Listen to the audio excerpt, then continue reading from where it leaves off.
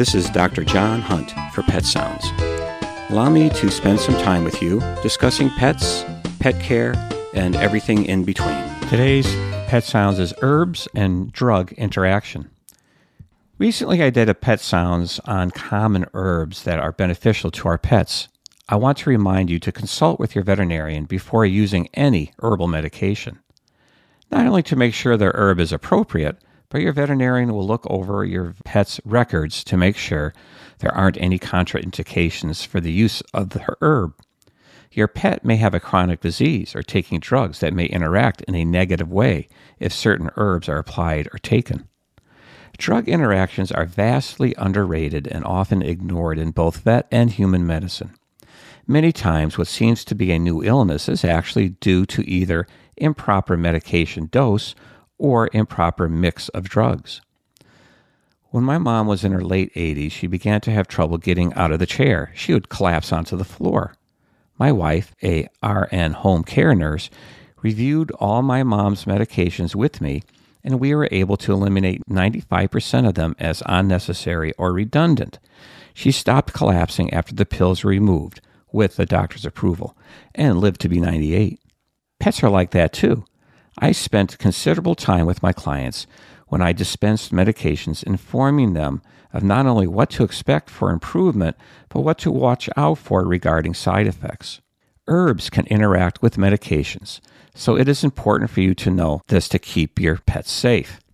Some drugs can interfere with enzymes that normally clear natural products from the body. Preventing the body from eliminating an herb leads to potentially dangerous levels as you continue to administer the natural product day after day. Other drugs may clear an herb too quickly, thus diminishing its effectiveness. Some herbs may accentuate the effects of medications, making them dangerous even at acceptable dose range.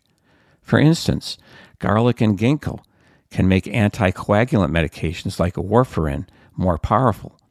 Green tea has the stimulant caffeine, which may add to stimulants taken as medications like ephedra.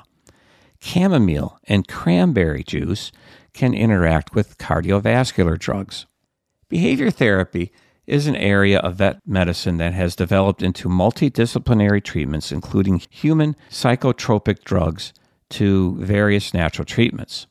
There are dozens of over-the-counter natural products pet owners can try without the guidance of a veterinarian. More is not better when medicating for a misbehavior, but I'm afraid the general public has this assumption that natural herbs are universally safe and can be given to their pet in any circumstance. This can be very dangerous. For instance, a very common herb, St. John's wort, is used to treat behavior problems, but if given with the drug Prozac, a common medication given to pets for behavior modification, the two together can make the symptoms worse. Melatonin, a common natural substance to help people sleep, should not be given to your pet if it's being given antidepressants. Echinacea is a very popular herb used by people and given to pets like dogs and cats. Although not verified, echinacea has a number of purported benefits. It is given to help boost the immune system during times of stress like traveling or early signs of any illness like urinary tract infections or kennel cough or upper respiratory diseases in cats. It is supposed to reduce the growth of cancer cells and is believed to have direct effect on bacteria, viruses, and funguses. You can find it in any drugstore or grocery store, which implies it is safe and harmless. Not so. Echinacea may increase the risk of liver damage if given with drugs that may be toxic to the liver. Any pet being treated with immunosuppressive drugs for diseases like lupus should avoid echinacea because it stimulates the immune system, thus counteracting the effect of the immunosuppressive medications. Any pet taking blood thinners or painkillers need to check with their veterinarian first. A useful free website, www.herbmed.org, may be useful if you wanted to do some further research. I could go on, but our time is limited, and I know you want to get back to the morning coffee house and listen to the great music that is played. So, my final word is, don't give your pet any over-the-counter medications or natural products without first talking to your veterinarian. They will be more than happy to act as a guide and consultant to make sure you are doing the right thing for your pet. This is Dr. John Hunt for Pet Sounds on WERU.